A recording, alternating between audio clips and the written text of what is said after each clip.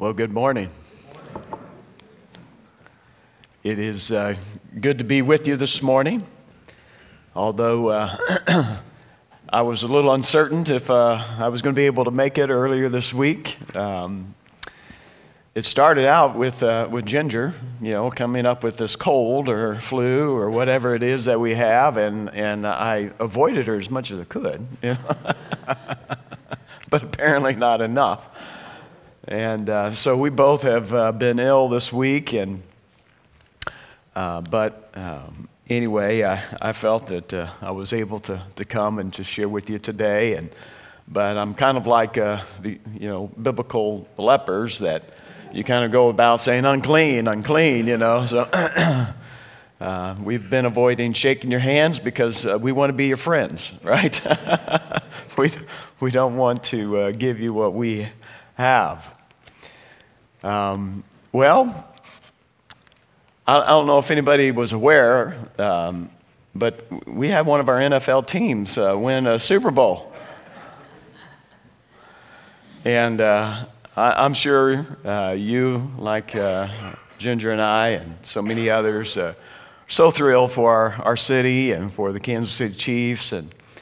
And honestly, I'm a big fan. And so, I'm even one of those fans that this year, I just spent a lot extra time just watching the videos that they put out on their app and their website, and they have what they call the franchise, and been watching that. And so one of the things that intrigues me about football is how strategic it is, how team-oriented it is, how everybody has to work together and believe in one another, and how they have to, just keep going back to even the fundamentals. And that's important. And I think there's a lesson that we can actually learn from, the world of football, not just NFL, but just any team, and that is that it takes a high level of commitment if you want to win, if you want to win championships. And there's a lot of sacrifice, and there's a lot of preparation that goes into it. And it always amazed me that people would put so much time and energy and effort into a game, right? Because that's all it is. It's a game. And it's enjoyable to watch. And, obviously this week we saw that, I think they estimated maybe 1 million people or so coming out to the parade to celebrate their win. And just how much energy and excitement goes into a game. And then you compare that, I think, sometimes to how we live out a Christian life. And I think, maybe we're missing something. Maybe we're not embracing the victory that we have in Christ. The fact that He has made us overcomers with the same level of enthusiasm that we do for the teams that we watch. And I think, to some degree, as I've been around a little while and just kind of been around people and Christian life and so on, and that I think our message as Christians, as evangelicals, hasn't been what it ought to be. And that is to help people understand really what the call of Christ is. I think for many years, evangelical Christians have been kind of guilty of what we sometimes call easy believism. And it's kind of a, ABC, admit, believe, confess, pray this prayer with me, and you're in, right? And we don't tell the full story. And I think that's probably maybe one of the reasons why when you look at a typical Southern Baptist membership roll, that usually there's about a third, if that much, of those on the membership roll that are actually active in church. And you wonder, well, where are the other people? What happened to them? You know? And there's a lot of reasons. We won't get into all of that, but I think it is indicative of the fact that we don't help people to understand what actually Jesus said and calls us to. And so I want to focus this morning for a brief time on the call of Christ.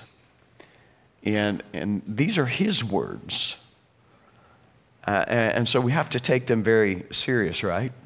And so I'm in Matthew chapter 10. We're going to be looking at verses 32 through 39.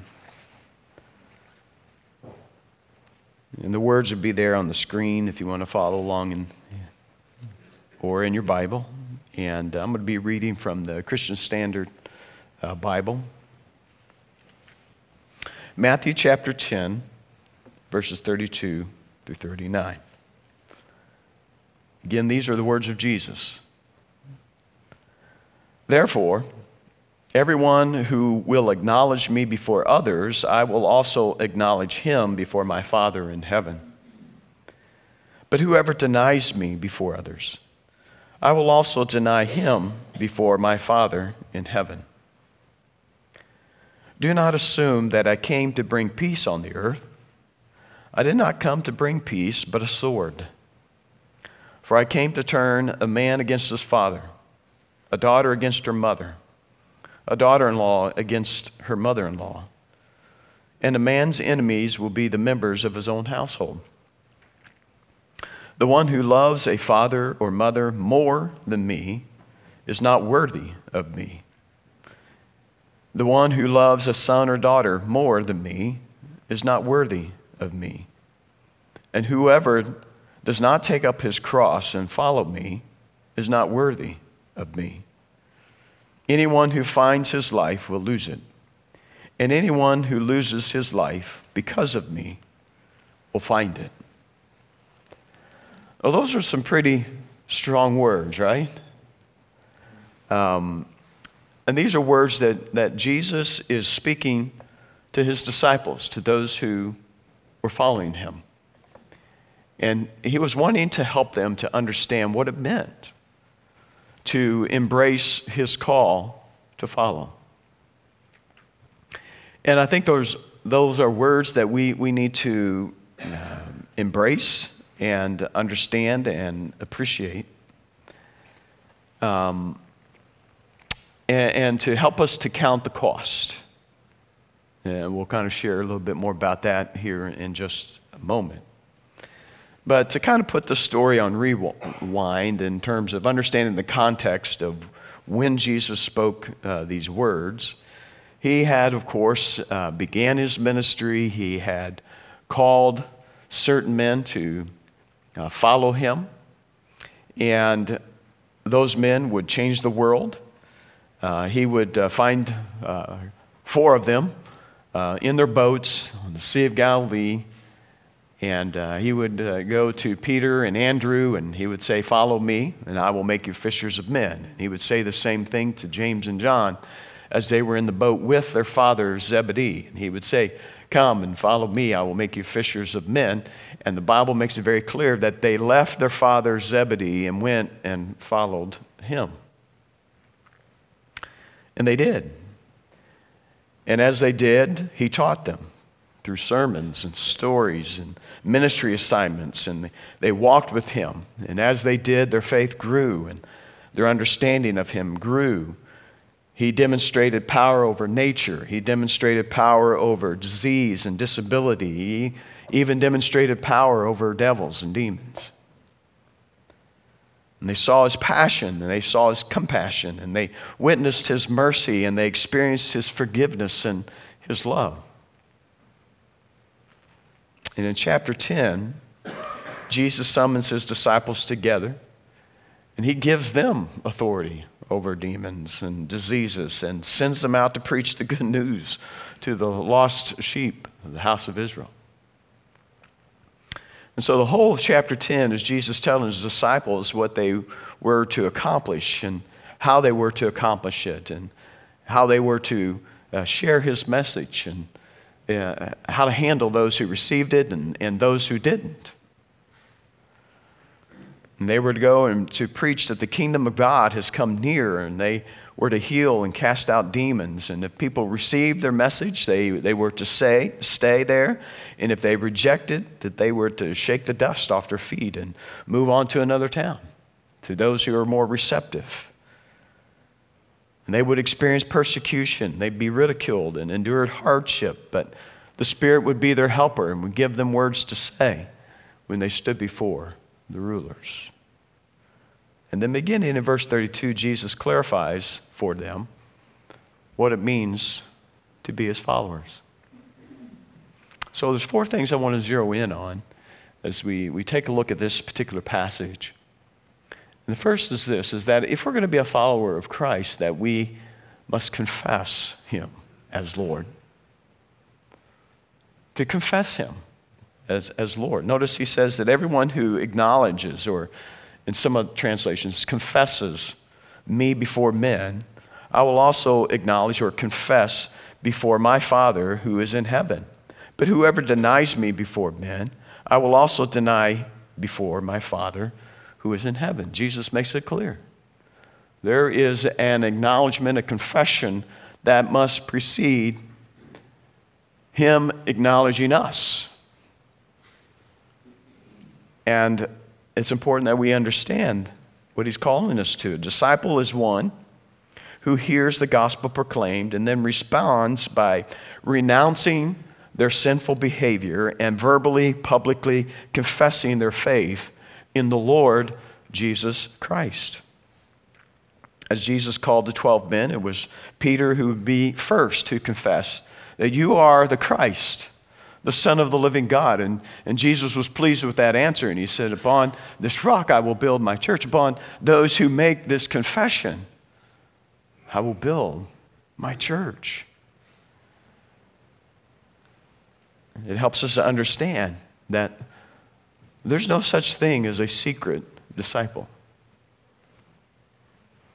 There's no such thing as having a private faith. Now, we've kind of been pushed by our culture to make our faith private. But it's never meant to be private. Personal, yeah, but not private.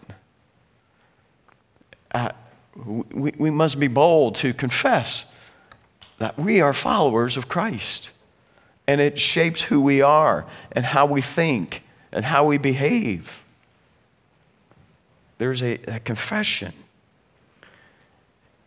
Paul would write in Romans, if you confess with your mouth Jesus is Lord and believe in your heart that God has raised him from the dead, you will be saved. For it is with the heart one believes and is justified, and it is with the mouth that one confesses and is saved.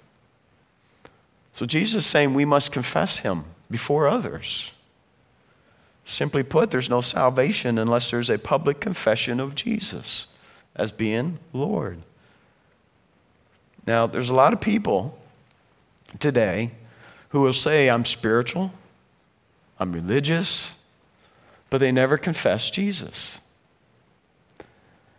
I remember earlier this year, the first part of the year, I came across an article just kind of scrolling through Facebook and those kind of things. And one of the things that I noticed was that somebody had posted that Brad Pitt had become a Christian. Well, that's interesting. And so, just kind of read and, number one, I'm a skeptic of these kind of things, right? So my number one question is this really true? And then my second question was, is the article accurate? Are they accurately reporting what Brad Pitt has actually said and confessed? And so as I just kind of, was interested and digging a little bit deeper, then what I discovered was that he is battling alcoholism and he was trying to find a way to overcome. And which, we applaud that. But this is his statement. He said, I felt myself coming back around to just believe in. He says, I hate to use the word spirituality, but just a belief that we're all connected. Now, don't get me wrong. I think we all would love for Brad Pitt to be a Christian. We'd love it. I would. Why not? Be awesome. But that statement alone doesn't convince me that that's really what's going on in his life. A sense that we're all connected some way that does not make anyone a Christian.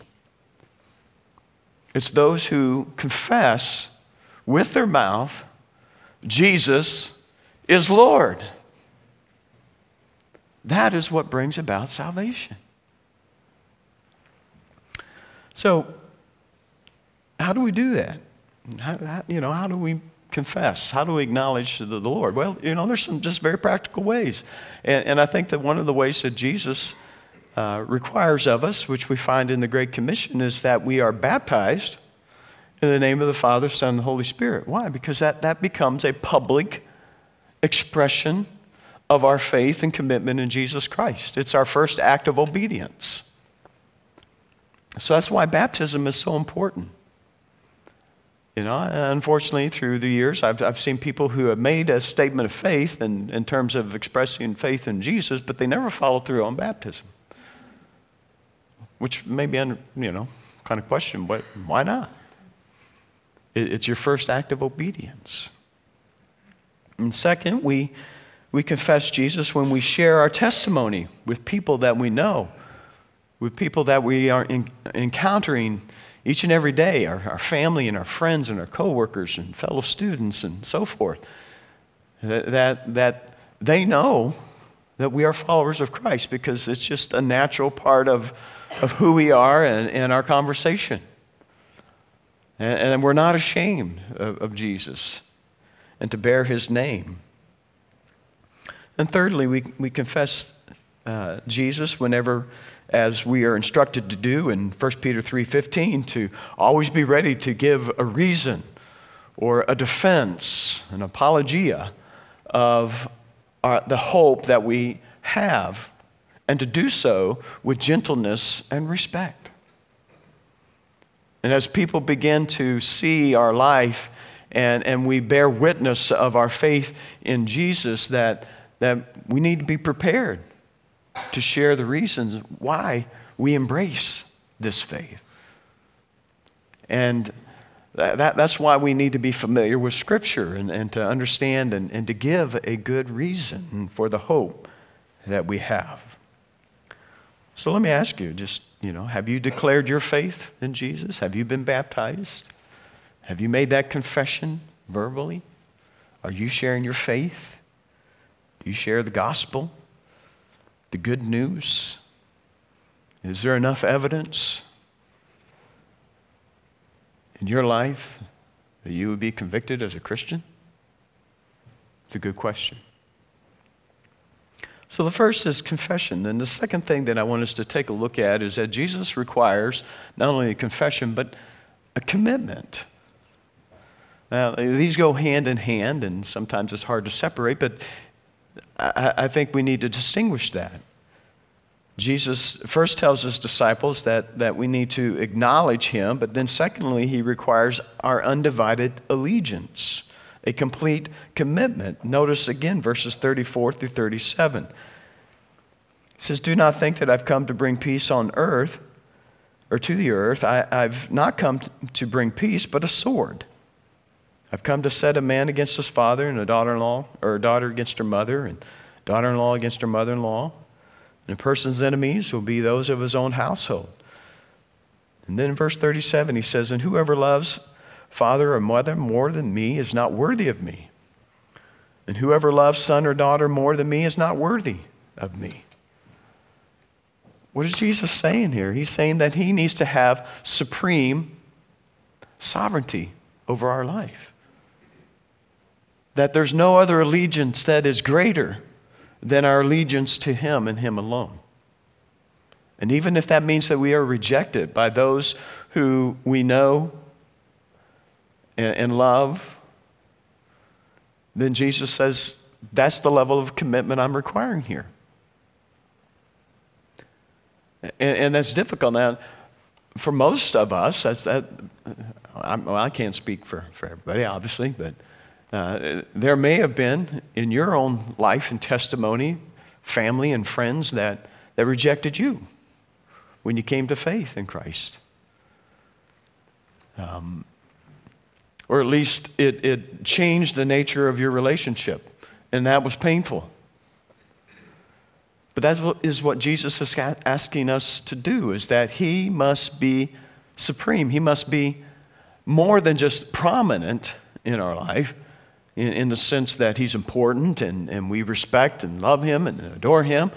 No, he's not saying that. He's saying preeminent. You must be preeminent in our life. It goes back to the Ten Commandments, right? That there shall be no other gods before us. There's no other allegiance that we have that is greater than that which we give to the Lord Jesus Christ. Peter and James, or Peter and Andrew and James and John, they understood that. They understood that when Jesus came to them on that lake shore, called them to follow him, that he was asking them not just to go for a stroll. He wasn't asking them to just go for a men's retreat on a weekend. He was asking them to abandon their career and their family to follow him. That there would be nothing that would stand in their way of coming and following him. And they had to decide. Now, that wasn't their first encounter with Jesus, by the way, but they had to decide, is Jesus worth following? Could they trust him?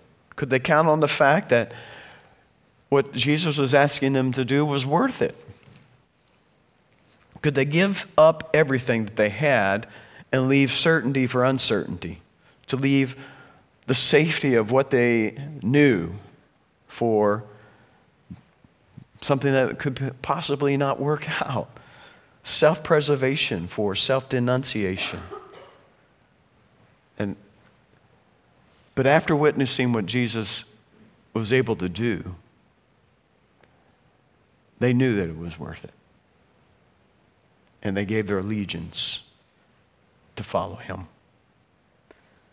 Third thing that I want us to understand is that Jesus calls us to cross-bearing. Cross-bearing. That a true disciple surrenders their life in full obedience to Christ's mission. So as Peter and Andrew and James and John followed Jesus, and others would come along and follow him as well, and we know of the 12 apostles, and that he would make it more clear what level of commitment he was truly asking for. He would say in verses 38 and 9, and whoever does not take up his cross and follow me is not worthy of me. Whoever finds his life will lose it, but whoever loses his life for my sake will find it. Again, do you hear the words of Jesus here? He's saying, deny yourself, carry your cross, die to yourself, give up your self-made life, and surrender the direction and the authority, and come under the authority of Jesus. And so to be a disciple then, we too must recognize and accept who Jesus is, and to believe what he taught is true and absolute. And then we must place ourselves under his authority. And when we come to Jesus like Peter and Andrew and James and John, we come laying down our nets and our agenda, and we surrender to his agenda. He leads and we follow. He directs and we submit. We position ourselves behind him and we obey his voice. And if we're unwilling, Jesus makes it clear, we cannot be his disciple. See, that's a lot different than ABC and pray this with me, right? A lot different. And then we look at some examples of when Jesus was encountered by other people who were interested. But he would make very clear, the cost of discipleship. And as we look at Luke chapter 9, let me just share with you the three men who came to Jesus. And it says, as they were walking along, this is Luke chapter 9, verse 57, you can just listen along. But he says, as they were walking along the road, a man said to him, I will follow you wherever you go. And Jesus replied, well, foxes have holes and birds of the air have nests, but the Son of Man has no place to lay his head. And he said to another man, follow me. But the man replied, Lord, let me first go bury my father. And Jesus said, let the dead bury their own dead, but you go and proclaim the kingdom of God. Still another said, well, I will follow you, Lord, but first let me go back and say goodbye to my family. And Jesus replied, no one who puts his hand to the plow and looks back is fit for service in the kingdom of God. And then you take a look at another example in Mark chapter 10, where there was this rich young ruler, right, who comes to Jesus. And he asked Jesus, he said, what must I do to inherit eternal life? And, Jesus could have said, well, here's a great prospect. Here's a person, he's a great candidate. He could be a part of my team. He's rich, he's young, he's got a lot going for him. And let's just kind of carry him along and see what happens. But somehow, Jesus, he didn't take the course on how to draw the net in, right? So his answer instead was, go sell everything you have and give to the poor, and then you will have treasure in heaven. Then come and follow me. Jesus always made it clear there is a cost, there is a commitment, there is a cross to bear.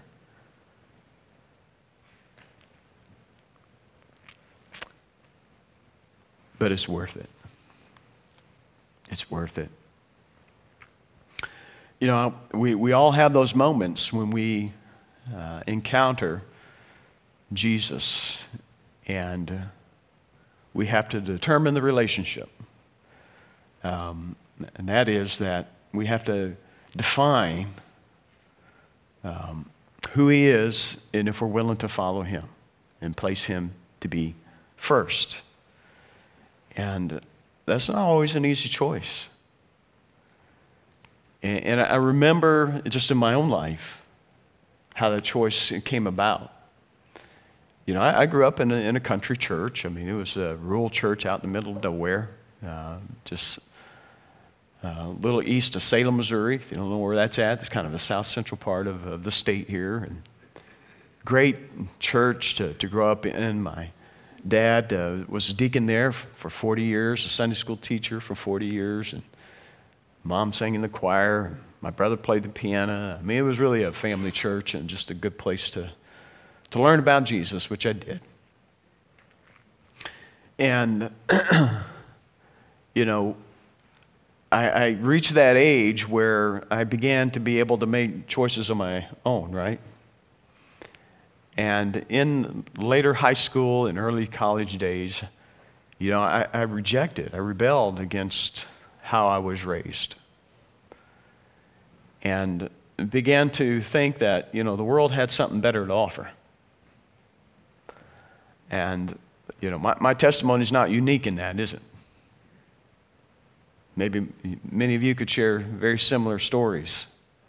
But this is my story, and so in college I was rebelling against what I knew to be right, but I was too busy trying to fulfill my own pleasures, right? And so I remember being at a party, college party, and there was music blaring, and there was this one particular song that came on, and I began to listen to the words. And, it's funny how God will arrest your attention and what places he doesn't, I never imagined that God would show up at a college party, but he did.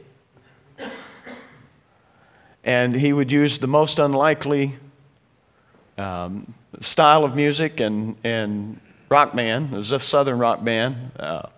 Some of you are probably old enough to maybe be familiar with Molly Hatchet and their song, Flirting with Disaster. Well, God used that. These were the words that I heard. So I'm traveling down the road and I'm flirting with disaster. I've got the pedal to the floor and my life is running faster. I'm out of money and out of hope. It looks like self-destruction. Well, how much more can we take of all of this corruption? We're flirting with disaster. Y'all know what I mean? And the way that we run our life, it makes no sense to me. I don't know about yourself or what you want to be. When we gamble with our time, we choose our destiny. Not bad for some, southern rock poets.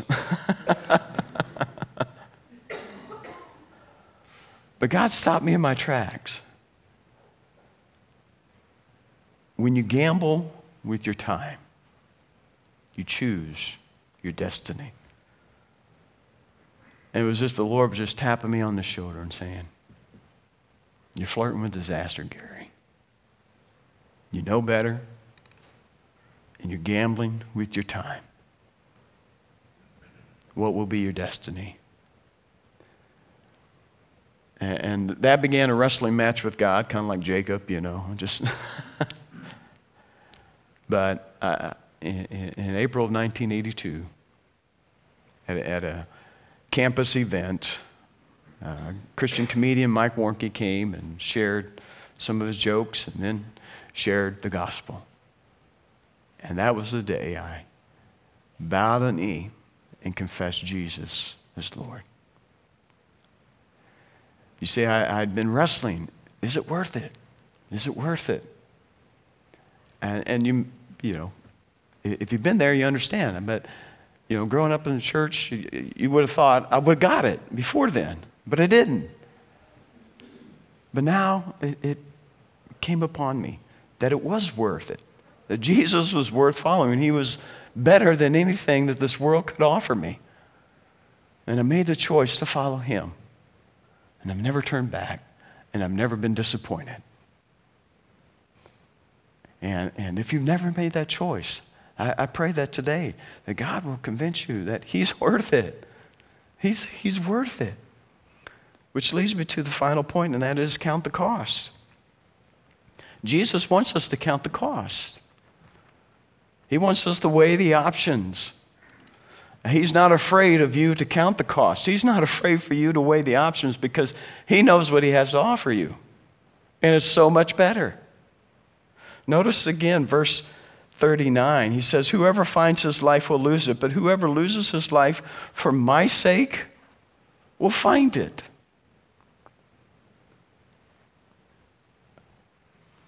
Jesus understood our human dilemma that we're looking for the best life possible.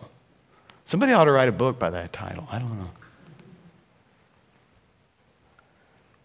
But Jesus has a quite different answer than the book that's out there now. But here's what he's saying. He says that if you give up your life, if you surrender to his agenda, you will find the life that you've always wanted. The life that he can give. You'll find it. That he'll give us a life that is much better. Which is what we learned in the scripture reading earlier in Philippians, right? Where Paul declares that whatever gain I had counted a loss for the sake of Christ. Indeed, I count everything a loss because of the surpassing worth of knowing Christ Jesus my Lord. For his sake, I have suffered the loss of all things and count them as rubbish in order that I may gain Christ. Paul counted the cost, and basically what he was saying, he says, everything that I worked for in life, everything that I was about in trying to create this life that was for me, he says, I'm chucking it all. It's no longer even valuable to me. Why? He says, because I have found something greater. And folks, that's the kind of message that we need to proclaim to the world, that life and faith in Jesus Christ is better than anything that the world has to offer. And I think sometimes they look at us and they may wonder. But when they look at Jesus, they don't have to wonder. Because he is greater and better and more awesome than anything this world has to offer.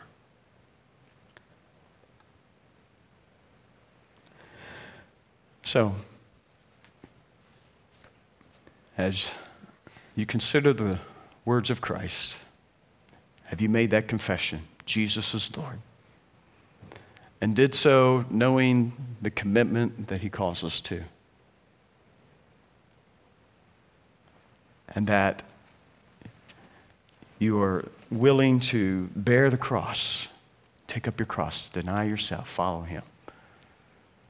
And you do so because you've counted the cost and you know he's worth it. Are you ready to heed the call? Are you willing to surrender today? Are you willing to live a life totally submitted to the Savior, to the King? Are you willing to go where he leads, to live like he lived, to love what he loves, to serve who he would serve? Are you willing to seek what he seeks and join in the global mission of taking the gospel to every nation, tribe, and tongue? If so, then I invite you to come today.